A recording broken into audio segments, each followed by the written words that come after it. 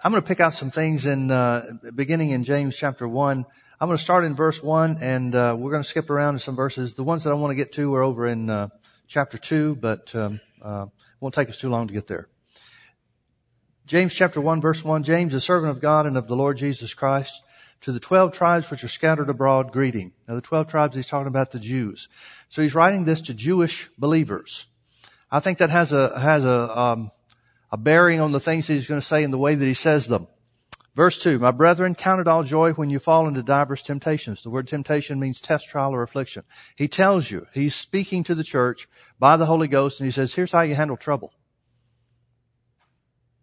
Now, I don't know, maybe you don't have trouble, but this has always been an encouragement to me. I've always taken this as direct instruction from the Lord. Here's how to handle trouble. Count it all joy when you fall into trouble.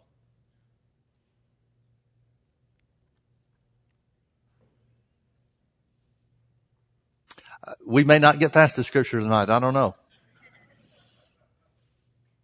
I think what happens is we read this, we see what it says, but there's a big difference in reading it and doing it. Big difference in reading it and living it. My brethren, count it all joy when you fall into diverse temptation. Different kinds of trouble, same answer. Count it all joy. Now, the reason you have to count it all joy is because it's not joyful. Verse 3, knowing this, here's how you can count it joy. Here's the key. You got to know some things if you're going to count it joy. Knowing this, that the trying of your faith worketh patience. One translation that I like a lot says this, knowing this, that the interruption of faith's victory works patience. The interruption of faith's victory. Well, that's what trouble is, isn't it? It's an interruption of the victory we have through faith in Jesus and what he's accomplished for us. Knowing this, that the interruption of faith's victory works patience. But, verse 4, let patience have her perfect work, that you may be perfect and entire, wanting nothing. That same translation concludes verse 4 by saying, let patience have her perfect work, that victory may be fully restored. I like that. There will be interruptions of faith's victory. There will be interruptions of things that the Bible declares, identifies, and even guarantees that Jesus has done for us. Whether it's financial, whether it's physical, or whatever the case may be. Whatever other area there may be. There will be interruptions of faith's victory. That's the attack of the devil. Those are the adversities, the temptations, the test trials, and afflictions that we'll all endure and all have to put up with for as long as we're here on the earth. But those times where faith's victory is interrupted, works patience in our lives. And if we let patience have a perfect work, in other words, if we let patience do what it's designed to do, then victory will be fully restored. Well, you can see right off the bat that tests, trials, and afflictions are temporary things. Any trouble you find yourself in is temporary. I like what John Osteen used to say. He remarked that it says over and over and over again in the Bible, time and time again, and it came to pass. It never says, and it came to stay. Your trouble comes to pass, not to stay. Verse 5, if any of you lack wisdom, well, I don't know about you, but that's one of the greatest things that I have need of in the middle of trouble. If any of you lack wisdom, let him ask of God, that giveth to all men liberally, and upbraideth not, and it shall, everybody say shall, it shall be given him. If you need to know what to do in times of trouble, ask God. He'll show you what to do. It shall be given him. But here's the only qualifier. Here's the only condition. Let him ask in faith. Now, I want you to notice something. James is going to talk a lot about faith in different ways, and we'll see a couple of them tonight. But if the Holy Ghost is inspiring James to write these things, he's got to mean the same thing about faith every time he talks about it. In other words, in chapter 1, if he talks about faith, he's not going to be talking about something different that he talks about in chapter 2. The faith of chapter 1 is the faith of chapter 2. And the Holy Ghost is not going to contradict anything that he's told any other writer that we have record of, any other letter or epistle to the church, or anything that Jesus said about faith. There's going to be no contradiction if it's all inspired of God. Right? So we're going to learn some things, or maybe in your case be reminded of some things about faith that I think is important for us to never let go of.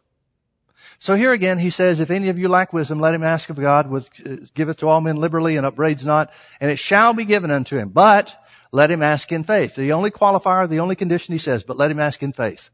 Nothing wavering. So we know that faith doesn't waver.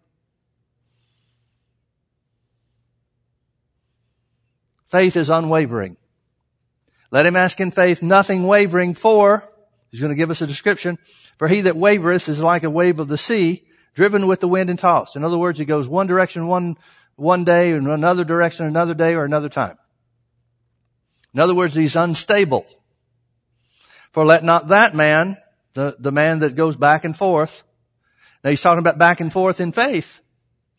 Faith is based on the Word of God, Romans 10:17. So then faith comes by hearing, and hearing by the Word. That means the person that takes one position on the Word of God at one time and a different position on the Word of God at a different time, it says that man is the man that's like the wave of the sea driven with the wind.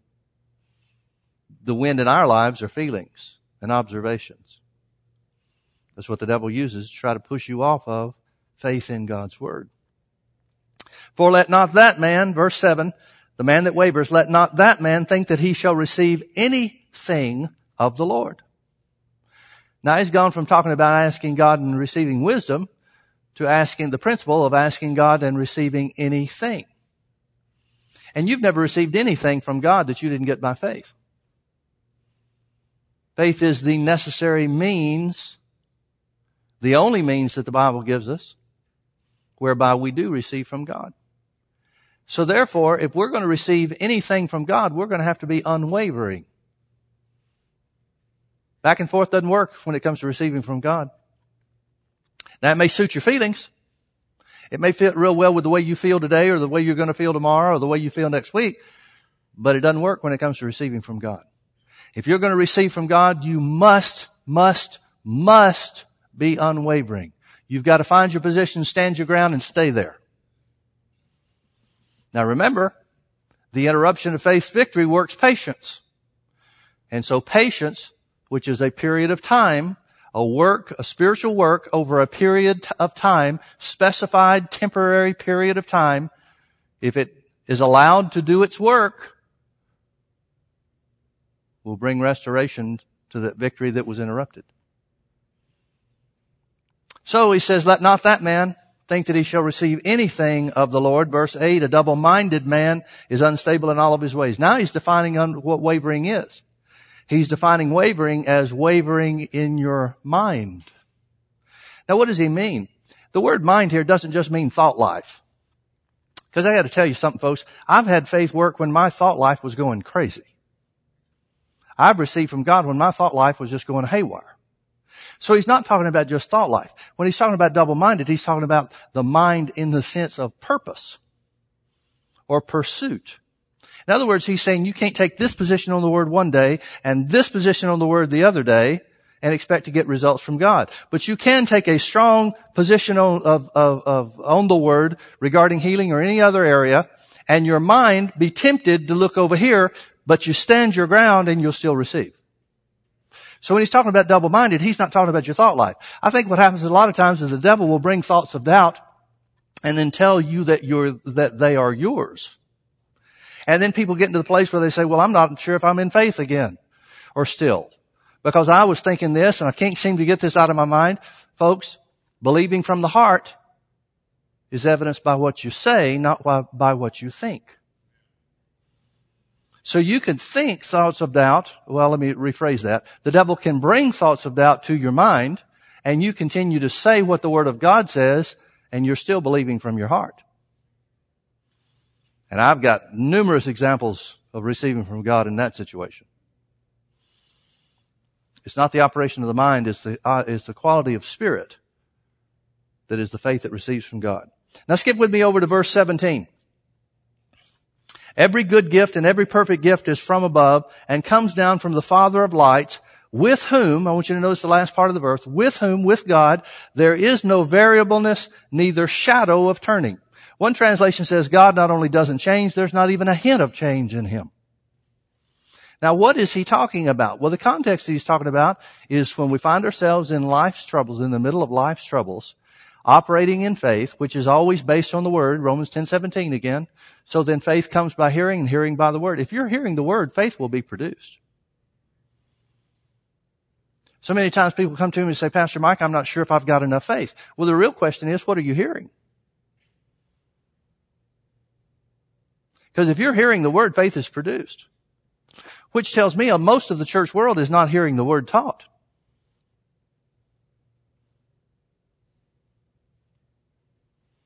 Faith takes no effort on the part of the mind to be produced when the word is heard. Faith is present. Faith automatically results.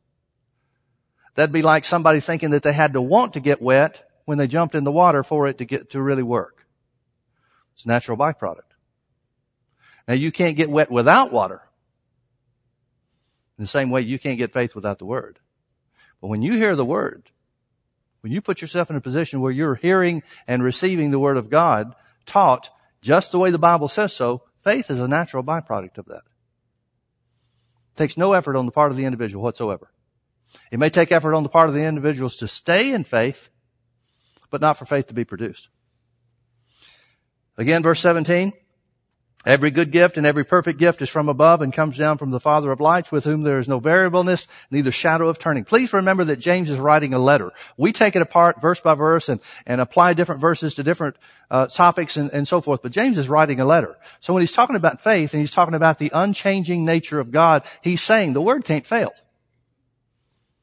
There's every reason to believe God's word. There's every reason to be strong in faith, to be unwavering, because God's word can't fail. It can't change. There is no change in God. It's impossible for God's word to go under. So if you're standing on the word, it's impossible for you to go under. That's the point he's trying to make. Verse 21. Wherefore lay apart all filthiness and superfluity of naughtiness. Lay aside the things of the world, in other words, the distractions of the earth. And receive with meekness. Meekness just simply means to be teachable. To receive with meekness. Don't think you know everything. Be willing to be taught. Receive with meekness the engrafted word, which is able to save your souls. Now, the reason he says engrafted word is he's talking about the word that becomes a part of your spirit. He's not just talking about words on a page. He's not just talking about the letter that he's writing or the letter that Paul has written or whatever else. James was one of the first books written in the New Testament, by the way, so there really wasn't much of anything other than the Gospels, a couple of the Gospels. So when James is saying receive with meekness the engrafted word, he's not saying receive my letter. He's talking about receive the word of God in your heart. Grafted in, made a part of your very innermost being. Receive with meekness the engrafted word, which is able to save your souls. Now please notice, he's saying the word will produce what it was intended to do. It has the ability to save your souls. Now he's talking to Christians, so he's not talking about people getting saved. He's not talking about forgiveness of sins. He's not talking about the new birth. He's talking about a change being made in the part of the Christian so that their mind is renewed to the word. Verse 22. But be ye doers of the word and not hearers only, deceiving your own selves. But be ye doers of the word and not hearers only, deceiving your own selves. For, he's going to describe what the difference is between those two people. For if any be a hearer of the word and not a doer, he's like unto a man beholding his natural face in a glass. The word glass is the word mirror. He's like somebody that looks at himself in a mirror. For he beholds himself and goes his way and straightway forgets what manner of man he was. In other words, it's not a lasting impression. It's a glance, but it's not something that stays with him. But whoso looketh into the perfect law of liberty, he's telling us now the mirror that we're supposed to look into is the word of God, which describes how God sees us, how we really are because of the sacrifice of Jesus and his resurrection. Not who we think we are. See, the natural mirror will tell you if your hair is out of place. The perfect law of liberty will tell you who you are in Christ. For whoso looketh into the perfect law of liberty and continueth therein. Please notice continueth. In other words, be a doer thereof. And continueth therein, he being not a forgetful hearer, but a doer of the work. This man, the doer, this man shall be blessed in his deed. Now, James is starting out right off the bat talking about faith. He's talking about being a doer of the word. He's talking about the importance of living the word in your life. And he says you will be blessed in the degree, in the measure that you live the word of God in your life. No more, no less. Now, a lot of people in the church world have acted on the word of God to make Jesus the Lord of their lives. They've acted on the Word of God to be born again. And so they're in the family of God, but that's as far as they ever act on the Word. So they're blessed in the sense that they've been welcomed into the family of God. But the price that Jesus paid for healing never becomes theirs. The price that Jesus paid for our provision never becomes theirs. Why? Because they're a forgetful hearer. They may even hear or may even read through some scriptures that talk about healing and prosperity and so forth. But they don't continue therein, and so they are therefore not doers of the word, and there is no deed for them to be blessed in.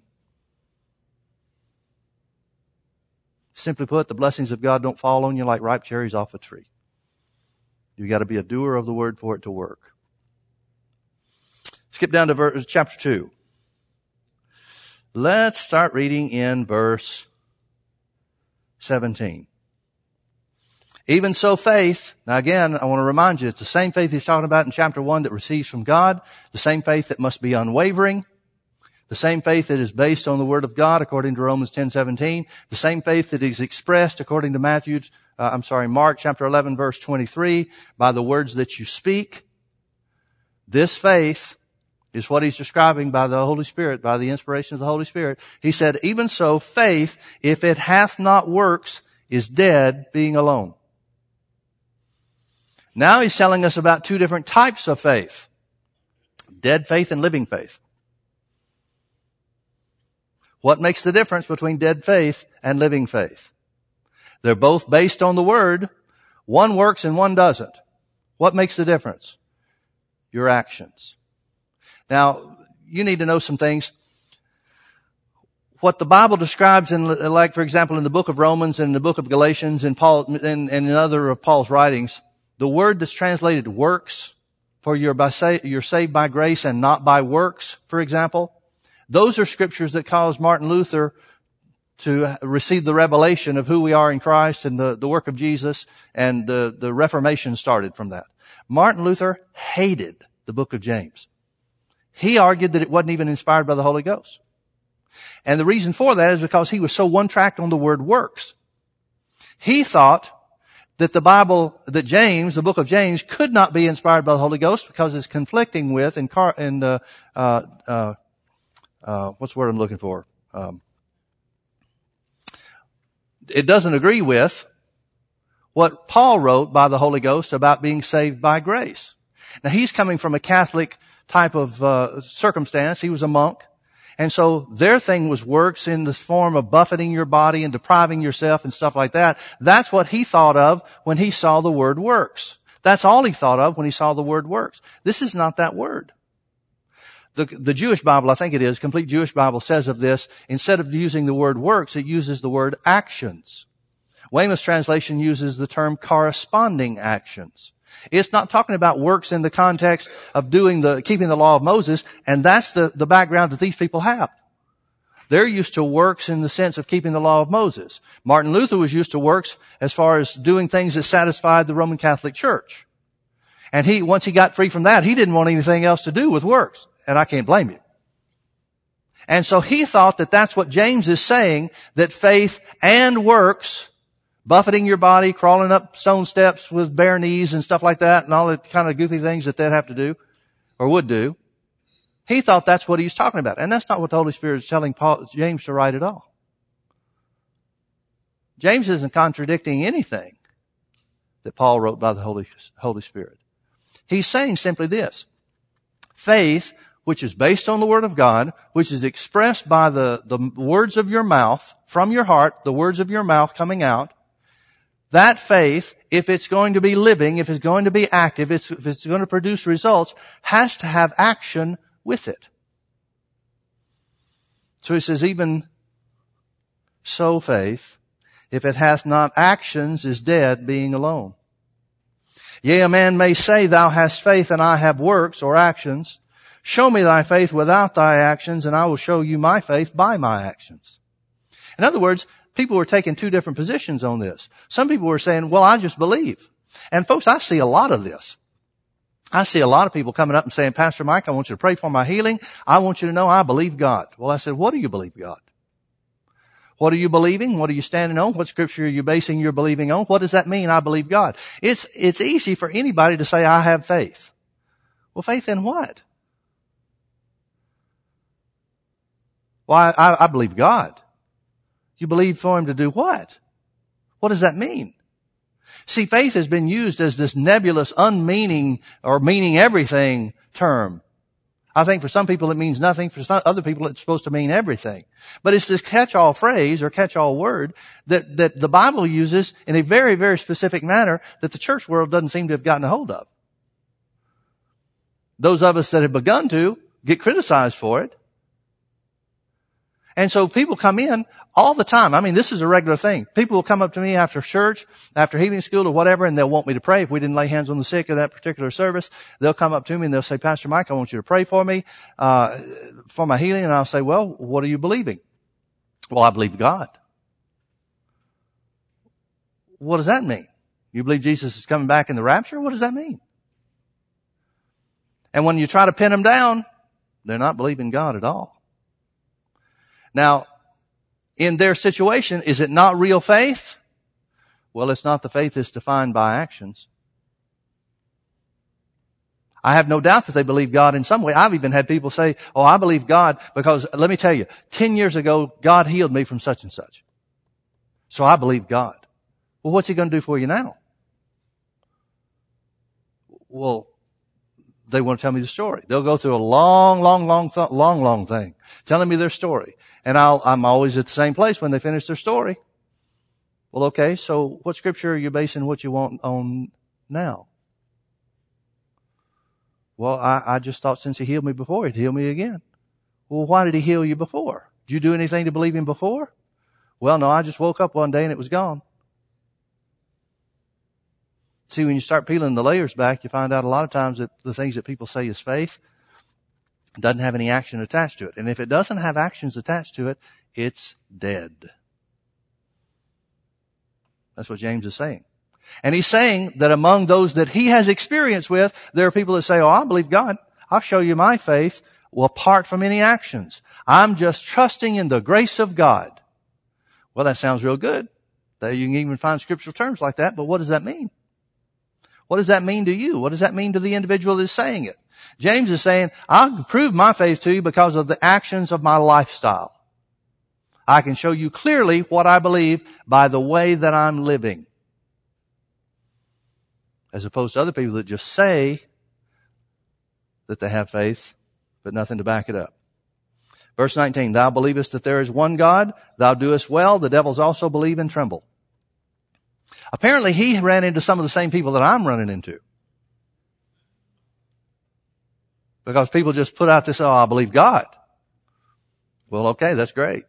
You believe there is a God? Even the devils believe that. But wilt thou know, O vain man, that faith without actions is dead? Was not Abraham our father justified by actions when he had offered Isaac his son upon the altar? Seest thou how faith wrought with his actions, and by actions was faith made perfect? And the scripture was fulfilled which saith, Abraham believed God, and it was imputed unto him for righteousness, and he was called the friend of God. You see then how that by actions a man is justified, and not by faith only. In other words, he's saying, you see therefore how a man is justified by living faith and not dead faith. Likewise also was not Rahab the harlot justified by actions when she had received the messengers and sent them out the other way? That's what got her in the blessings of God. That's what kept her alive when the city of Jericho was taken. It's what made her part of the lineage of Jesus. Her actions. Now she said that the whole city believed that God was with Israel. Yet she's the only one that took any action in line with what she believed. That's why she's the only one in the city, her and her household, that survived the walls of Jericho coming down. For as the body, verse 26, for as the body without the spirit is dead, so faith without actions is dead also. Turn back with me to Luke chapter 17.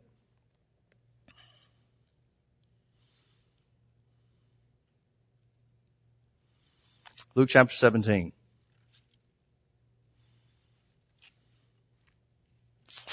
Let's start reading in verse 11.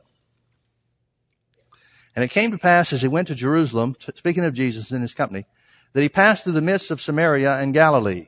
And as he entered into a certain village, there met him 10 men that were lepers, which stood afar off. And they lifted up their voices and said, Jesus, Master, have mercy on us. And when he saw them, he said unto them, Go show yourselves to the priests.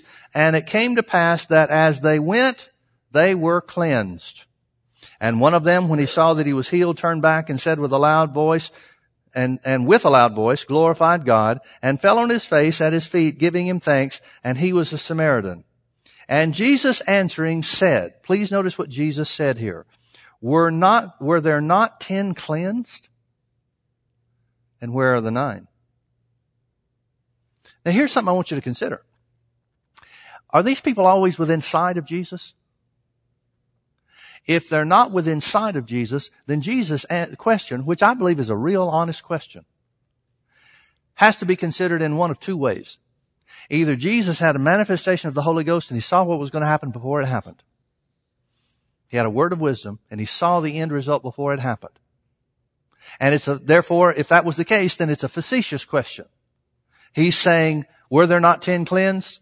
Or were not 10 cleansed? And literally what he's saying is, I know all 10 of you were healed. Well, did he know that? It's possible that he did. But do we know that for certain? If he didn't see it, how does he know? I believe that this can also be looked at another way, and I kind of lean to this way.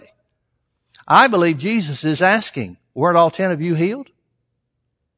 Now, if he's asking, what does that mean? That means he knows the word that he spoke was sufficient to heal all 10.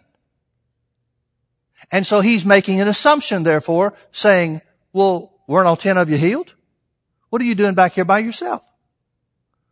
He's assuming that everybody's going to respond to the healing in the same way.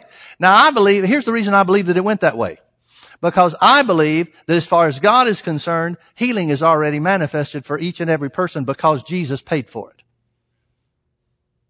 Now, I'm not using the word manifested like a lot of people use the word manifested. I will never talk about the manifestation of a person's healing. Ever. I have had so many people over the years come to me and say, Pastor Mike, I believe that I'm healed by the stripes of Jesus. I'm just waiting for the manifestation. Do you know what that means? That means they're waiting to see before they believe. So I refuse to use the word manifestation. I don't know who started along the way, but I wish they hadn't. I refuse to use that term. Because if I'm healed now. Now, I will talk about it the way Jesus talked about it. Jesus said in Mark chapter 11, verse 24, talking about the prayer of faith, he said, what things soever you desire when you pray. The only thing about time is he talked about when you pray. And time is the issue always, always, always. Time is always the issue where it comes to faith. James chapter 1, where he talks about the interruption of faith's victory. What's he talking about? What's the problem there? Time. The trying of your faith works patience. Why is patience such a problem for us? Because of time. We want it now so that we can know it now. God's word says it's yours now because of what Jesus did. So Jesus said, talking about time, what things soever you desire, when? Everybody say when. That's the only word about time that's spoken in that verse. When you pray, concerning you, when you pray, believe that you receive them, the things that you desire, and you shall have them. Your part is very simply to believe when you pray.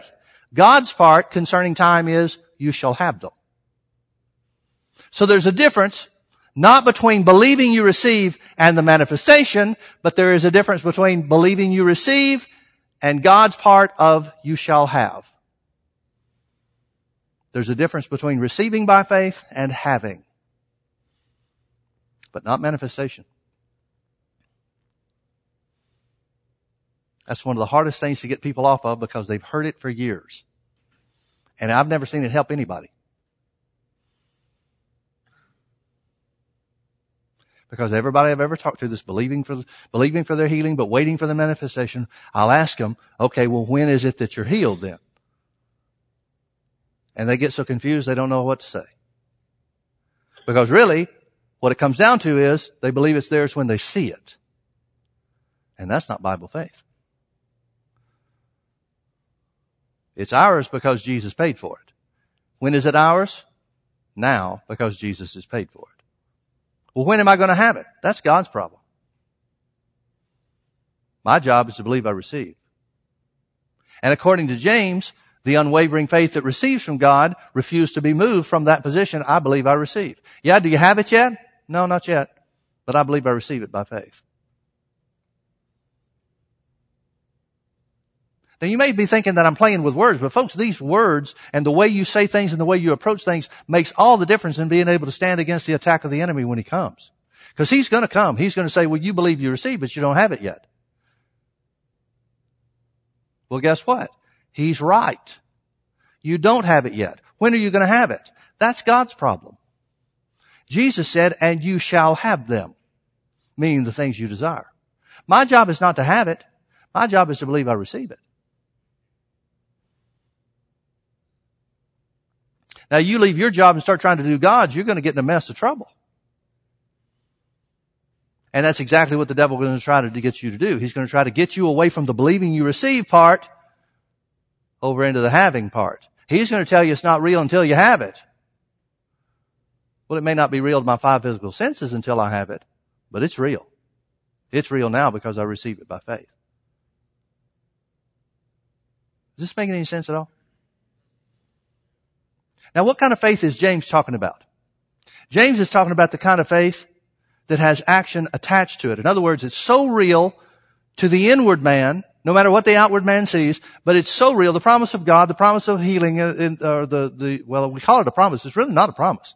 It's an accomplished fact. It's an accomplished fact that Jesus died on a specific day at a specific time for your sickness. That's done. It's not a promise of something to be done. It's an established fact that it has been done. Now, it's up to you when you choose to receive that by faith as yours from now on. That's up to you. And from that point where you believe you receive when you pray, the point that it shows up in your body, the point that you have it according to the 5 physical senses, that's God's issue. Not mine. All I know is I've got a promise from Jesus that I shall have it. That's the faith that James is talking about. So what does that kind of faith do? That kind of faith does what each one of these 10 guys did. They heard the word of God and they acted on it. I believe Jesus is saying, didn't all of you receive? There's only one thing that could have kept any of the 10 from receiving, to cause any of them not to receive, and that is if they had not gone to show themselves to the priest. Because that's all he said do. In other words, it was their action that proved their faith. And every one of the 10 had a choice of what they're going to do. According to the scripture, all 10 chose to act on what Jesus said. One of them goes even further and comes back and he glorifies God. I don't know why the other 9 didn't. Maybe they got so caught up in what they had that they forgot about it. I don't know. But Jesus says we're not 10 cleansed. But where are the 9? They are not found that return to give glory to God, save or accept this stranger. And he said unto him, arise, go your way, your faith has made thee whole. Now again, that implies something different to me. It implies to me that this one guy that came back and gave glory to God got something more than he had when he came back to glorify Jesus. I think Jesus restored this guy. But that's just me. You can read it either way, and there's no way from the language you can know for sure. Other translations, many translations translate it different ways. Some translate that he got something more than he had, the restoration. Leprosy is an incurable disease. Leprosy was the big killer disease of Jesus' day. I don't know, have they ever found a cure for leprosy? I know they've stemmed it, but have they ever found a cure for it? I don't know that much about it. But it may still be incurable today. It was something that's impossible for man to rid himself of in and of his own power or any medical ability or help or whatever. Yet Jesus, there was enough power in the Word of God, one action upon the Word of God made the difference. Just one. Folks, I could stand here all night long and tell you stories of people that believed God and believed God and believed God, and then they started acting like they were well, and that's when they saw a change in their body.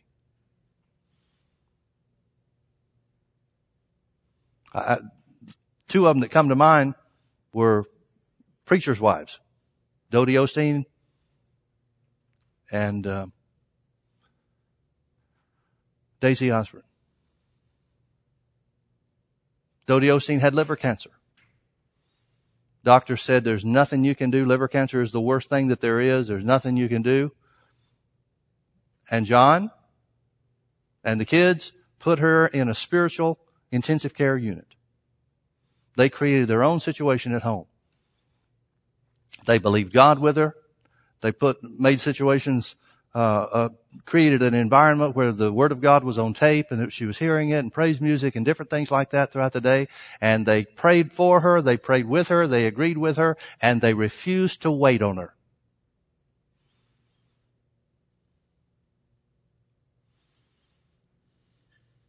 They recognized, just like she recognized, that if you're going to operate in the healing power of God, you're going to have to act like you're well. So she'd call one of the kids, call John, say, would you bring me this, that, and the other? And he said, no, you're able to go get that yourself, Mom. Now that sounds cruel, doesn't it? But she said that's the thing that made the difference for her. She wasn't allowed to act sick. She said it was all she could do to drag herself out of bed and stumble, holding on to chairs and furniture and different walls and different things like that, from the bedroom to the kitchen to get a glass of water. But every step she'd take, she'd say, I believe I'm healed by the stripes of Jesus. The family gave a testimony about it too. They said the hardest thing that we had to do was when Dad said we can't baby her. Dad said if this is going to work, this is critical. They gave her less than 6 months to live. If this is going to work, we're going to have to work together on this. She's going to have to act like she's well. She's going to have to live and take action in her life according to what she says she believes.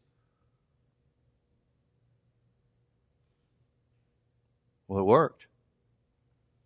She was healed of liver cancer, and that was 1981, I guess, something like that. She's still alive, kicking, doing well now. Never had a recurrence of it. Daisy Osborne had kidney cancer. And they had a shunt in her arm. Is that what they call them? Shunt stents, whatever it is, where they put the chemotherapy line in the arm. I don't know. I don't try to keep up with medicine that much. But anyway, they had the place where they could just plug the line in, and it was always getting infected. They were having some problems. She was in such pain. The doctors had told her that one of her kidneys was completely gone, not functioning. Had 0% operation in that one kidney, and the other kidney had about 10%. And so there were all kinds of things that they were doing, radical treatments and stuff like that. She was believing God, confessing the word, and getting no better fast. So finally one day, she stopped and she said, now wait a minute. Here I am confessing. I've laid hands on people. I've seen crusades where hundreds of thousands of people have been saved and healed and seen the power of God at work. And here I am dying of kidney cancer in my own bedroom. This isn't right. Now, what would I be doing? I believe that I received my healing. What would I be doing if I was well? She said, well, I'd be up and then make up the bed. So she just on her own. Nobody there. TL wasn't even at the house at the point in time. There was some help there, some medical help, but they were in another room. She just forced herself out of bed. She tried to get out of bed and fell flat on her face in the floor. And she said the thought came to her, you're going to die face down on the floor. This is it for you. She said, I had no strength to get up. And so I just simply prayed, Lord, give me the strength to act on my faith. She gave it all she had to get up. She wound up leaning over the bed, trying to make up the bed, trying to straighten up the covers. She said it was a terrible job, but at least she's tried. She's using the bed to prop herself up while she's using the other hand to try to straighten the cover, that kind of thing. She got up, still out of strength, so she sat down in a chair instead of laid down in the bed. She got up another few minutes and worked her way from room to room, few steps at a time, got herself into where she could get to the kitchen, do whatever, and start fixing food for lunch. The nurse came in and said, "What are you doing? You're not supposed to be out of bed." She said, "I'm healed by the stripes of Jesus, so I'm going to start acting like I'm healed." Now, folks, that's the action that James is talking about. He said, show me your faith without your actions. I'll show you mine by the way that I am acting and living. She went back to the doctor. I said, "Doctor, I want you to take this line out of my arm." He said, "Oh, we can't do that. My goodness, one kidney is already gone, and one kidney's dead. The other kidneys are just about to die. If we don't have that for the medicine, the chemotherapy, and the different things, you'll die for sure." She said, "No, my kidney's not dead. God knew I needed 2 of them, so my kidney's just fine in Jesus' name." Now, if you knew Daisy Osborne, she could get away with some of that with the doctor where you might not be able to. I'm not suggesting you do what she did in that respect. But she told the doctor exactly how it was going to be. She cut out all the morphine she was on. In a matter of 10 days, she was perfectly well. Now, she had been in bed for months, believing the same exact thing. The thing that made the difference for her was acting. That's what James is talking about. Faith without actions is dead. Folks, let me tell you a little secret. I heard Brother Hagin say this a long time ago, and it scared me when he said it. He said, what you believe is what you're living. When you get right down to it, what you believe, what you really believe, is what you're living in your life. Let me show you one last scripture before we go over in Romans chapter 4. Romans chapter 4. Story of Abraham. We saw in James that Abraham was justified not just by what he believed, but by his action in offering Isaac. But Abraham knew something about faith even before that. He knew something about faith when it came to having a child when he was almost 100 years old. Notice it says of Abraham in verse, I'll just start in verse 17. Here's the promise that God made to him in the Old Testament. As it is written, I have made thee a father of many nations before him whom he believed, even God. In other words, here's Abraham's attitude because he believed God. Who quickeneth the dead and calleth those things which be not as though they are. As though they were. Who quickeneth the dead. Here's how God operates. Who quickeneth the dead, he makes dead things alive. Folks, there may be dead parts of your body, according to the doctor, according to medical science. That's not a problem for God. The Bible says in Hebrews chapter 4, verse 12, the Word of God is quick and powerful. Quick and powerful. Full of life and power, Weymouth's translation says. Full of life and power. There's plenty of power in the Word to revive whatever dead part of your body is dead, according to medical science. All it takes is faith. And remember, faith without actions is dead. Living faith makes dead things alive. I love this because I think this is God's job description. Here's a description of how God operates. He makes dead things alive, number one, and number two, he calls things that be not as though they were. He speaks in the face of physical circumstances and says, no. It's this way instead.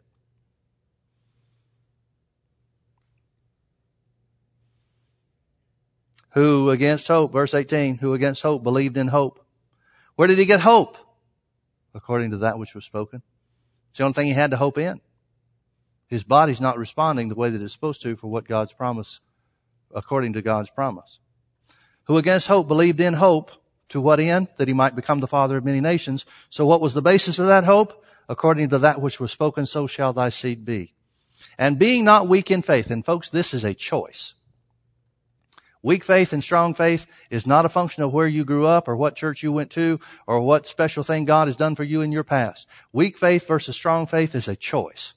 Anybody can be strong in faith, and conversely, anybody can be weak in faith. It's the choice and the determination of the individual. We could say it this way. Anybody can choose to be unwavering, or anybody can waver. Same thing. Abraham, being not weak in faith, he considered not his own body now dead. That doesn't mean he ignored his body. It doesn't mean he denied his body. It means he didn't consider his body, the circumstances in his body, the inability of his body to bear children, to have any final say in the subject.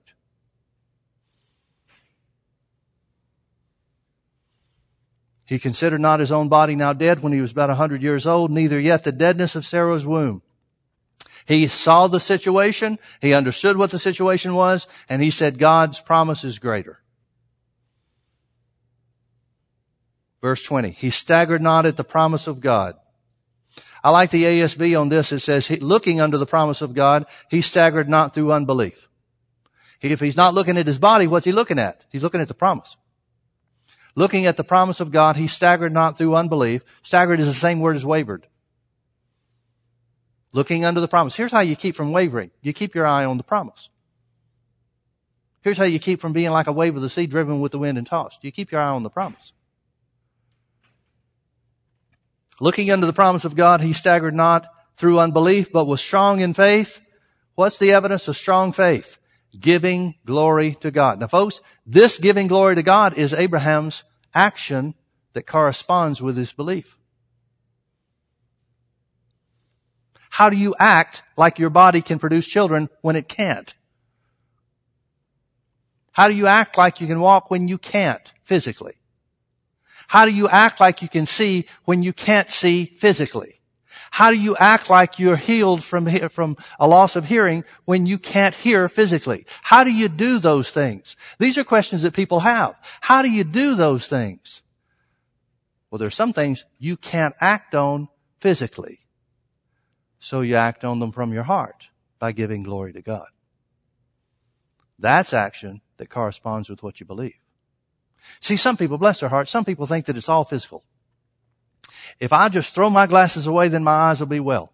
Folks, you're just going to break your glasses. That's not what fixes your eyes. Faith is what changes things in your body. Living faith, unwavering faith, faith with actions that support it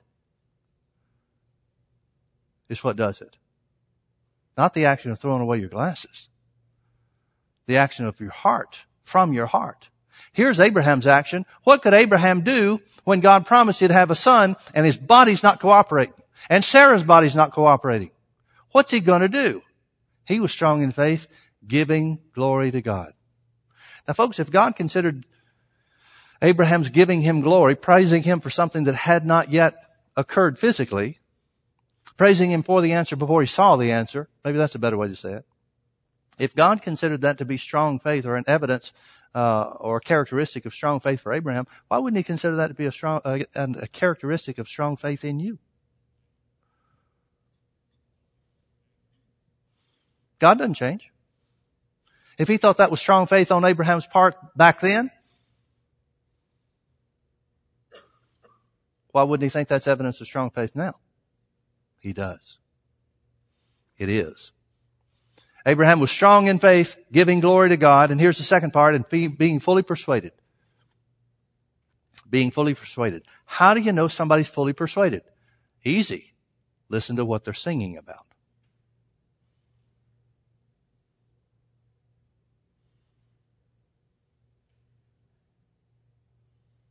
You know, the Bible says it's in the Psalms. I'm not sure which one it is. Maybe it's Psalm 126. I'm not sure. But it says that when Israel was taken captive, they hung their harps on the willows. In other words, before they were taken captive by their enemies, they sang the songs of deliverance. They sang the songs of Moses. They sang the songs of David. They sang all kinds of songs of their past. But it says when they went into captivity, they hung their harps on the willows and said, who can sing a merry song when we're in captivity? And you know what? That was exactly the wrong thing to do. That's when they should have broken out the band. Said, wait a minute, we've messed up and we've caused our own problem, but here's our only way out. Praising God for deliverance. But Israel did exactly what a lot of Christians do. They're waiting to see a physical change before they'll give God credit. When the Word is the answer, the Word is the power. And being fully persuaded that what He had promised, what God had promised, God was able also to perform, and therefore it was imputed unto him for righteousness. Faith without actions is dead. I'm convinced. We could go further and talk about this. For example, over in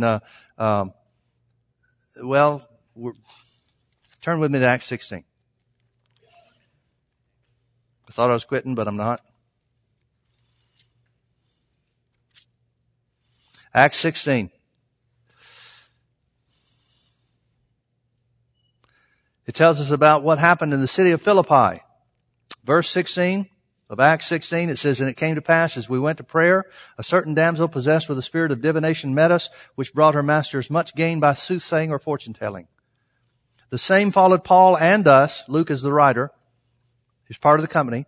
"The same followed Paul and us, cried, saying, These men are the servants of the Most High God, which show unto us the way of salvation. And this did she many days." Why did they put up for that? Why did they put up with that for many days? Because the Holy Ghost didn't prompt them to do anything about it.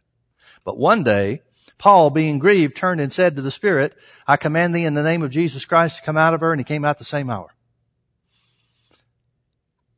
So it shows you that casting out devils is not something that was at his disposal, but it was something that the Holy Spirit prompted him to do after many days. See, here's a mistake that people make. They see that the Bible says we have power and authority to cast out devils, and so they just think, oh, that means I can go clean house. Well, good luck with that. Because apart from the anointing of the Holy Ghost, you're not going to cast out anything. You may get cast out, but it takes the anointing of God.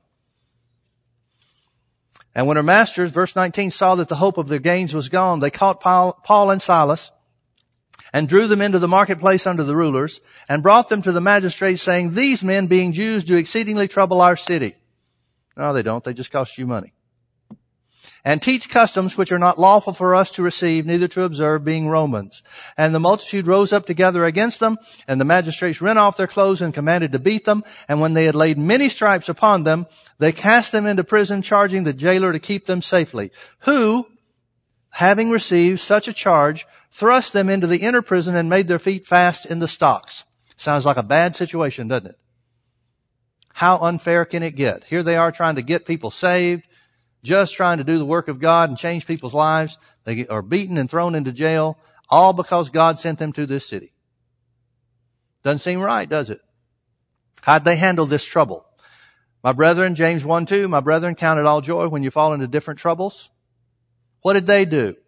Verse 25, "And at midnight," I believe this was literally midnight, but it could be the midnight of your situation, whatever you're facing. "And at midnight, Paul and Silas prayed and sang praises unto God, and the prisoners heard them." Now let me ask you a question. If it's you in jail, what are you praying about?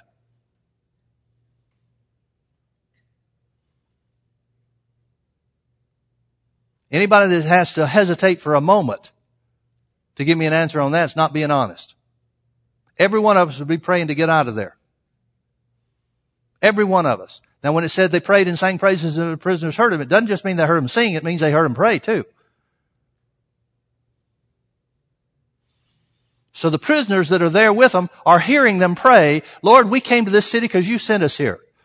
We've proclaimed the name of Jesus and we cast the devil out of a little girl and got her set free, and this is the way they reward us. Get us out of here. Show yourself strong in Jesus' name." And that wasn't enough. Then they started praying, singing praises unto God. Now if they've just prayed to get out, what are they singing praises for or about? About God's deliverance. About how God never fails. And the prisoners heard them. They weren't quiet about it. Verse 26, "And suddenly there was a great earthquake." Suddenly there was a great earthquake. "So that all the foundations of the prison were shaken, and immediately all the doors were open, and everyone's bands were loosed, and the keeper of the prison, awaking out of his sleep, and seeing the prison doors open, he drew out his sword and would have killed himself, supposing that the prisoners had been fled."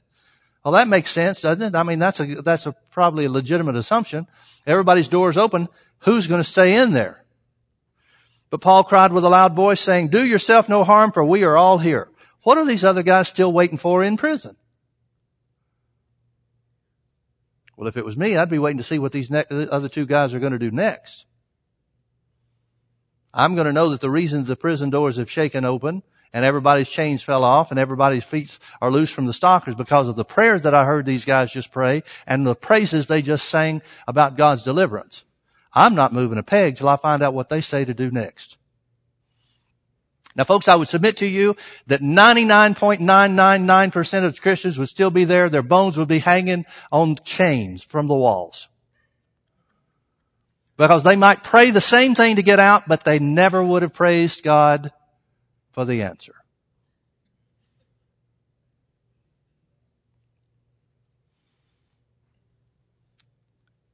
It was not just their faith that they exhibited when they prayed. It was the action that they attached to it. Just like Abraham did. He was strong in faith, giving glory to God. I'm convinced that there's a lot of Christians that have put plenty of time in praying. They've even got enough faith for what they need. All they need to do is start acting on what they say they believe. And that's their answer. If not, then God's changed. Because that's the way He used to work. Thank God He never changes. Jesus Christ the same yesterday, today, and forever. Let's pray.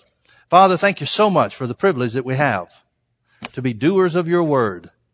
Father, we thank you that according to the word of God, we were healed by the stripes of Jesus. We believe that, Father, and we choose to act in line with our faith. From this day forward, we will glorify you. We will praise you for the answer. We will not let a day go by without acting according to what we believe. Now, Father, the having it is up to you. Our part is to believe that we receive by faith. And we're perfectly willing to show others our faith by our actions. And if nothing else, Father, we'll do whatever you direct us to do. You told the 10 lepers to go show themselves to the priest. If there's some action that we need to take, thank you, Holy Spirit, for revealing it to us. But otherwise, Father, we will glorify you from this day forward. And we will see the salvation of the Lord. We will see the healing power of God manifest in our bodies. We will see the work of God completed. In Jesus' precious name. In Jesus' precious name. If you can agree with that, say amen. Amen. Folks, the ball's in your court. Jesus has already done everything He's going to do for your healing. It's completely up to you. Completely up to you to what you choose to believe, what you choose to confess, and what you choose to act on. And God never fails. Never, never, never. These stories in the Bible are given to us as examples. We may not take exactly the same action that they took. Our situation may be different in some way or another, but they're principles that always, always, always work. Healing is yours. Take hold of it by faith and act like it's so. In Jesus' name. Amen. Amen. God bless you. Thank you for being with us.